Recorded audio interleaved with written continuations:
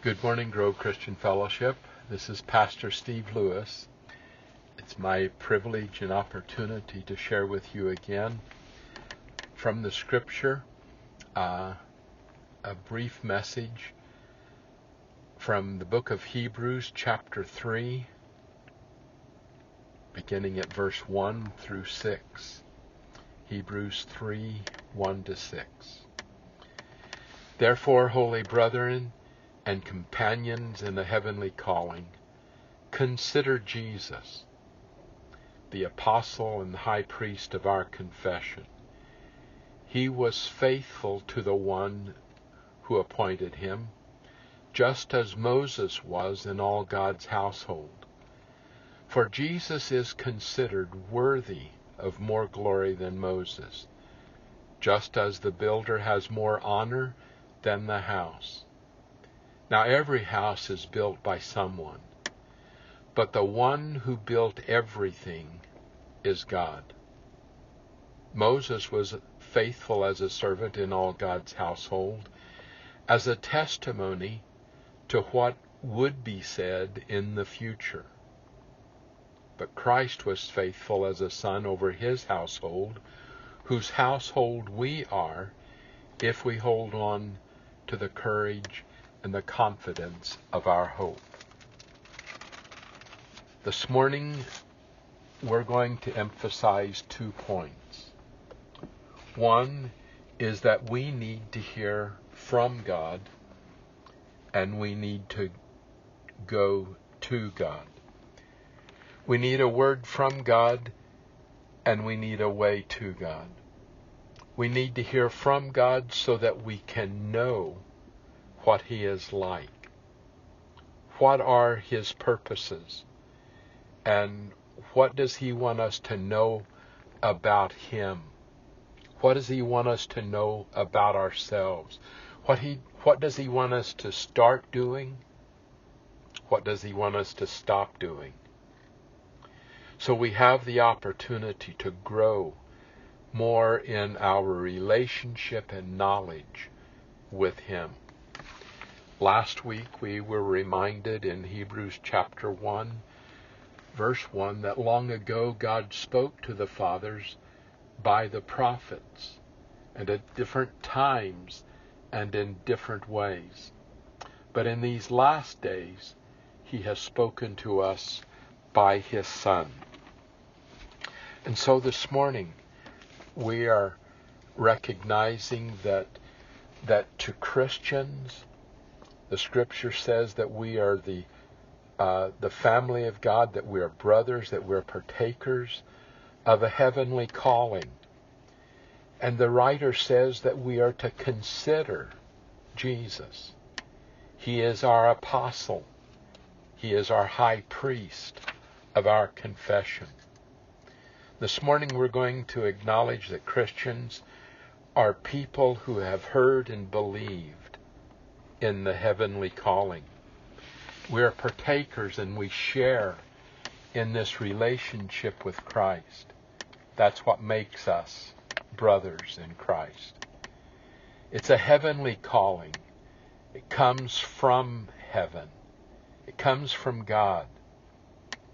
And this heavenly calling invites us and leads us eventually into heaven one day.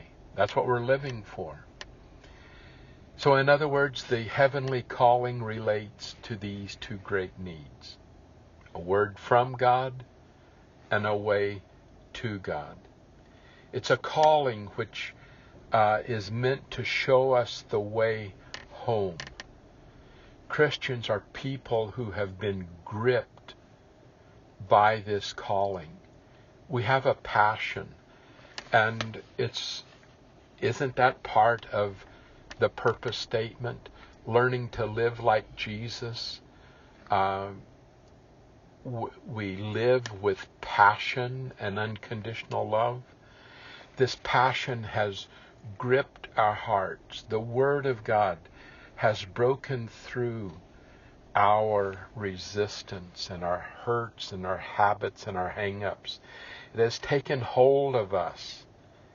And with the truth and love of Christ, we are reconciled to God and leading us to walk with Him daily and eventually the promise of heaven itself. This means that Christians are people who have a great, great hope. God has spoken from heaven. He's made a way to heaven, and we have believed, and our hope and our confidence is firm. And we'll realize this morning that our hope and confidence are firm not because of ourselves. We still deal with sin of every kind. And perhaps in the listening audience this morning there are those who still have temptations with the sexual sins, or a lying spirit, or a stealing spirit. Perhaps we do not love people, and there is a hatred in our heart for one group or another. There are some who perhaps who are parent disobeying sinners. The language of the day seems to creep into our vocabulary, and we have vocabulary that we think nothing of, and yet the Scripture says that we will give an account for every idle word spoken. So this morning our hope and confidence hang on Jesus. And again, verse 1 reminds us that we are brothers and sisters in Christ, that we are partakers of that heavenly calling. So we consider Jesus. Sometimes we think that people outside of the faith need to consider Jesus. And for sure, they need to. They need to consider their relationship with Him. But the book of Hebrews is devoted to helping Christians, the believers, to consider Jesus.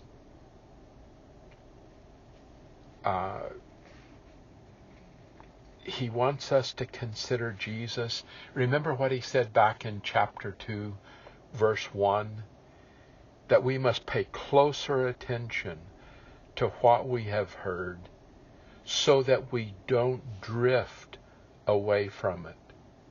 The danger is constantly in front of us that we will stop considering Jesus, that we will stop becoming more interested in Him, that we'll be distracted with other things. And so the writer reminds us to consider Jesus. And so this is, we'll recognize that He is our only answer. So when we listen to Jesus, we get a word from Him and we get a way to Him. Here the writer of Hebrews calls Jesus an apostle. We don't often think of Jesus as the apostle. We think of the 12 disciples later being called apostles. But the word means simply is one who is sent. And certainly Jesus was sent from the Father to earth with the revelation of His heavenly calling as our great high priest. So Christ is our go-between, who offers a sacrifice so that we can be reconciled, so that we can be restored in our relationship with Him. Hebrews 2:17 says that Jesus had to be made like us in all things, that He might become a merciful and faithful high priest in things pertaining to God, in order to make propitiation for the sins of the people. Boy, that great phrase, make propitiation. It simply means to make a sacrifice for our sins that brings God's anger at us to an end. So the writer of Hebrews is saying, you Christians, you who are in the family, you who share the calling from God, from heaven to heaven, have great confidence that you have heard from God through Christ the apostle, and that you have great hope, and that you are going to God, that you are loved and reconciled, that you're secure in Him. So the Hebrews writer says, consider Jesus. Think about Him. Not just occasionally or once or twice a week, but meditate on Jesus. Listen to Jesus. Why? Because He is the apostle from heaven who brought us our calling. He is the final hope. Once for all. He is our great high priest. So consider Jesus, God's apostle, God's high priest. So here we are. There is more to consider about Jesus than we could ever hope to understand. We couldn't begin to exhaust in our contemplation who He is. The Scripture says, Hebrews chapter 1 reminds us that Jesus is superior to angels. Jesus made and sustains the world. He didn't just wind it up and walk off and leave it. That Jesus is greater than the angels who run the errands. In chapter 2, the writer of Hebrews talks about Jesus taking on human flesh and fulfills the hope for all people. You have made Him a little lower than the angels for a season. You have crowned Him with glory and honor, and you have appointed Him over the works of your hands. You have put all things in subjection under His feet. Psalms 8. And the point at every stage of the book of Hebrews, throughout the book of Hebrews, he's going to remind us, consider Jesus, ponder Him. Later he's going to say, fix your eyes on Him. If your mind is like a compass moving through this world of magnets, making it spin this way and that, make Jesus your true North Pole. Get your bearings straight. Fix your eyes on Him. So when we come to chapter 3, the writer of Hebrews tells us to consider Jesus. What is it in this passage that he wants us to consider Jesus in relationship to Moses? Consider that Jesus is superior over Moses. Moses, wow, what a great man he was. Think about all the individuals of the Old Testament. Certainly Moses would have to stand head and shoulders above the rest. The writer of the Pentateuch, the writer of the first 5 books of the Old Testament, the recipient who received from God Himself, who saw the finger of God write in stone the 10 Commandments. So Moses was certainly faithful. The Scripture says in this 3rd chapter that he was faithful in the household of God. And so The writer is saying in the book of Numbers, chapter 12, verses 6 to 8, "Hear now my words. If there is a prophet among you, I, the Lord, shall make myself known to him in a vision. I shall speak with him in a dream. Not so with my servant Moses. He is faithful in all my household. With him I speak mouth to mouth, even openly, and not in dark sayings. And he beholds the form of the Lord." So when the writer of Hebrews compares Jesus and Moses, Moses was one of a kind in his day. He was more intimate with God than any other prophet. But consider Jesus. That's what the writer of Hebrews is saying here. Jesus in comparison to Moses. That Jesus has been counted worthy of more glory than Moses.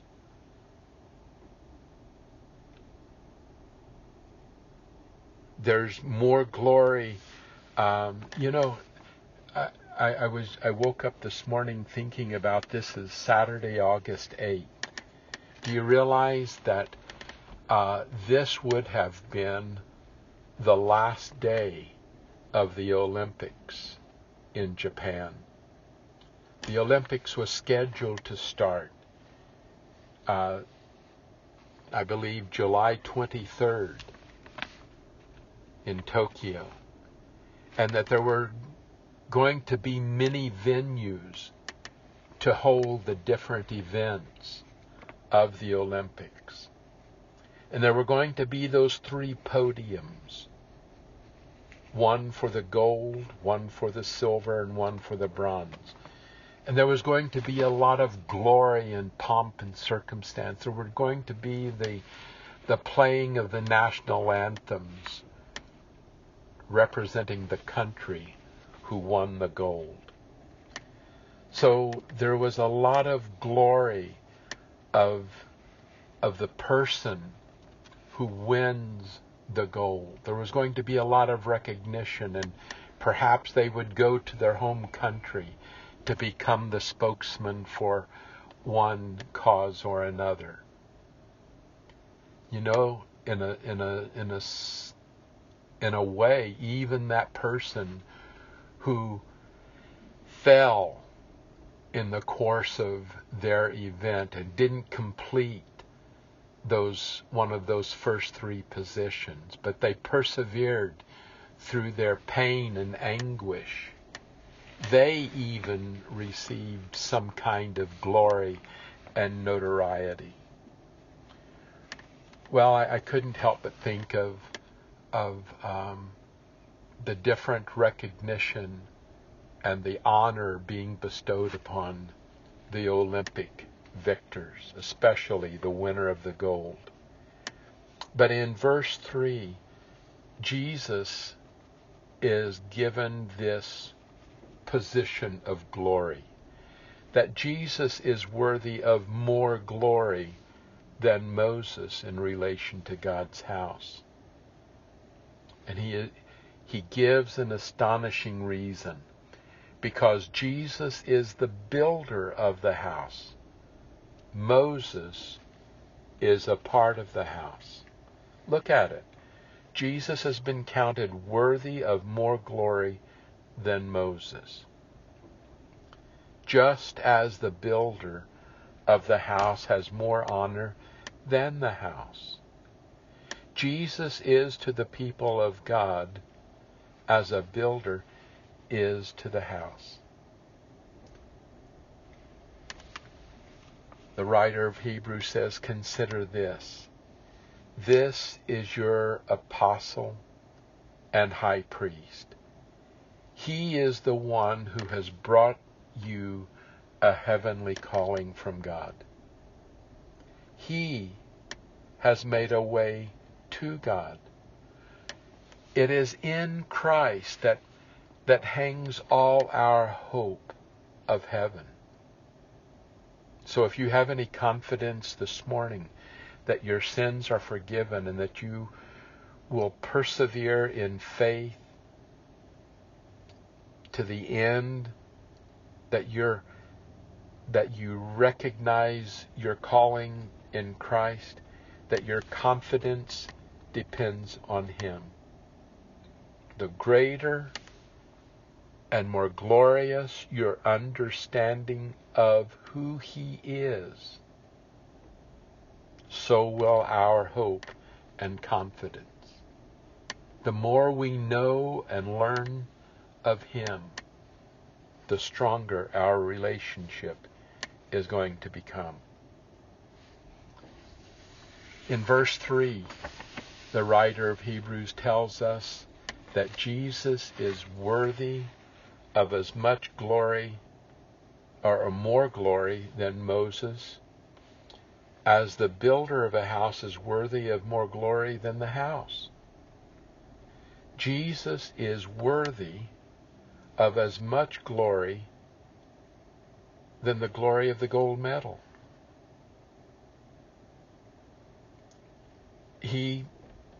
Jesus has built the house. He made Moses. He made the minds and hearts and legs of all the Olympic athletes. Jesus is the greatest. And this morning, I hope and pray that He is our hero, that He is the one that we look to first and foremost. Verse 4 makes explicit just how great He is. Again, he uses the house as an example. For every house is built by someone, but the builder of all things is God. Back in verse 3, Jesus made the house of God. Verse 4 says that the maker of all things is God. So the conclusion is the same as chapter 1. Jesus, the Son of God, is God. That's how great He is. And verse 3 says that Jesus made the house of God. It reminds me of Matthew 18, when Jesus asked the question to Peter and the disciples, "Who do men think I am?" And Peter gives this great confession.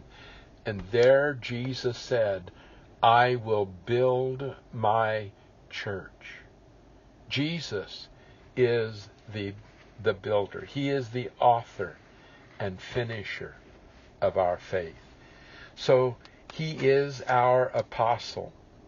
He is a sure word because it is carried from God Himself.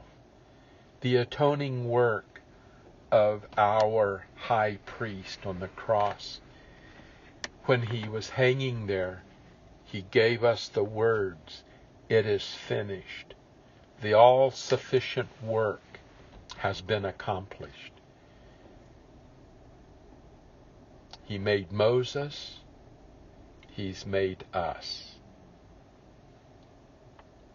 Another thing that Hebrews tells us in verses 5 and 6, how Jesus is superior over Moses. Now Moses was faithful in all his house as a servant, for a testimony of those things which were to be spoken later. But Christ was faithful as a son over His house. Moses was a servant in the house. Jesus is a son over the house.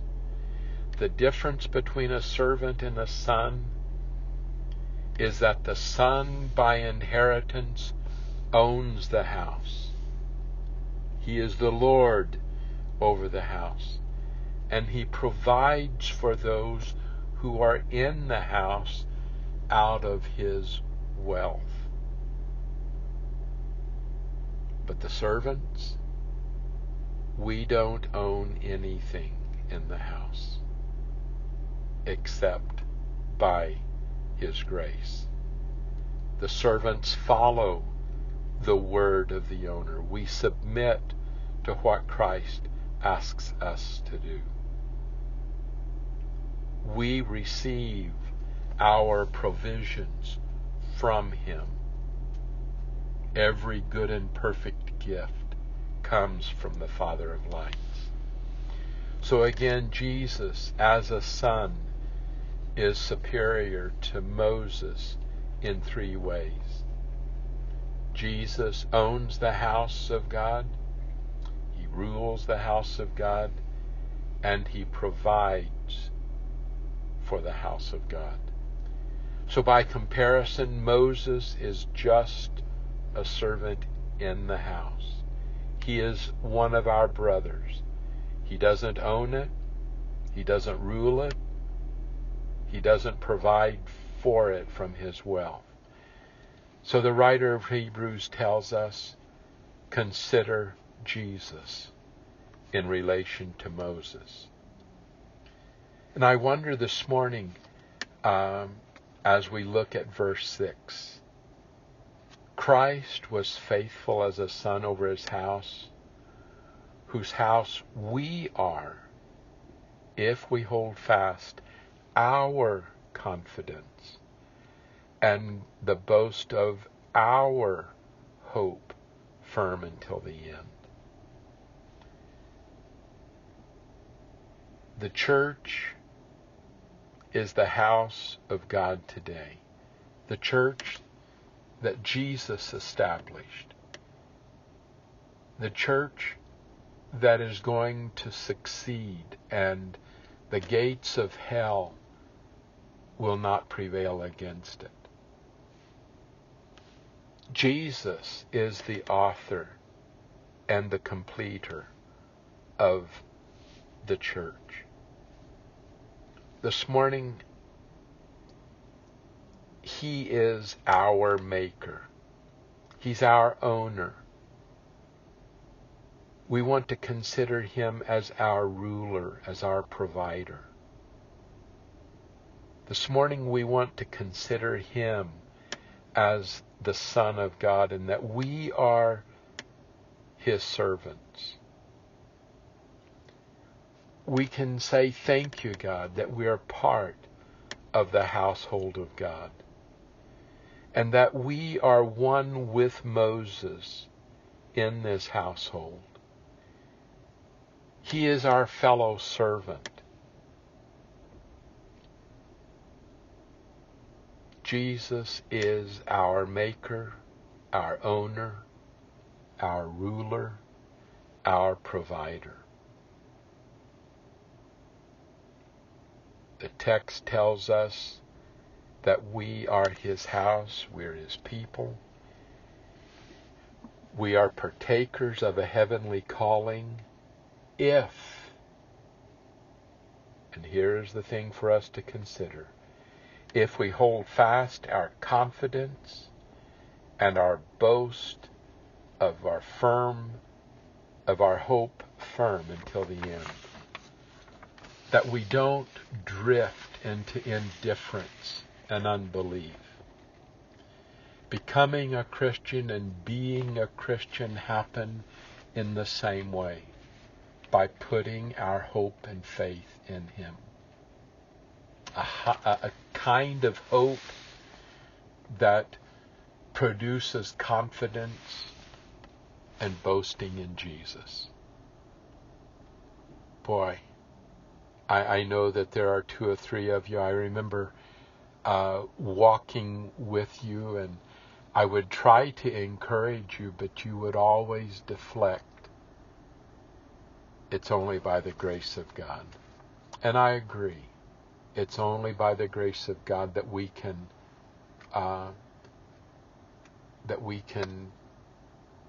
say anything about our work, our walk with Him. So this morning, my question would be, what are you hoping for this morning? What are you putting your hope in? Do you consider yourself to be a shrewd investor, and you're counting on your investments to see you through? Or you're physically fit, you work out, you're strong in body? All of those things are important. I hope that you don't use the word luck. That's one word that I would like to put a scratch through, that I would like to blot out. As far as the Christian life is concerned, we do not believe in luck. We believe in the providential care of God. This morning I want us to consider Jesus.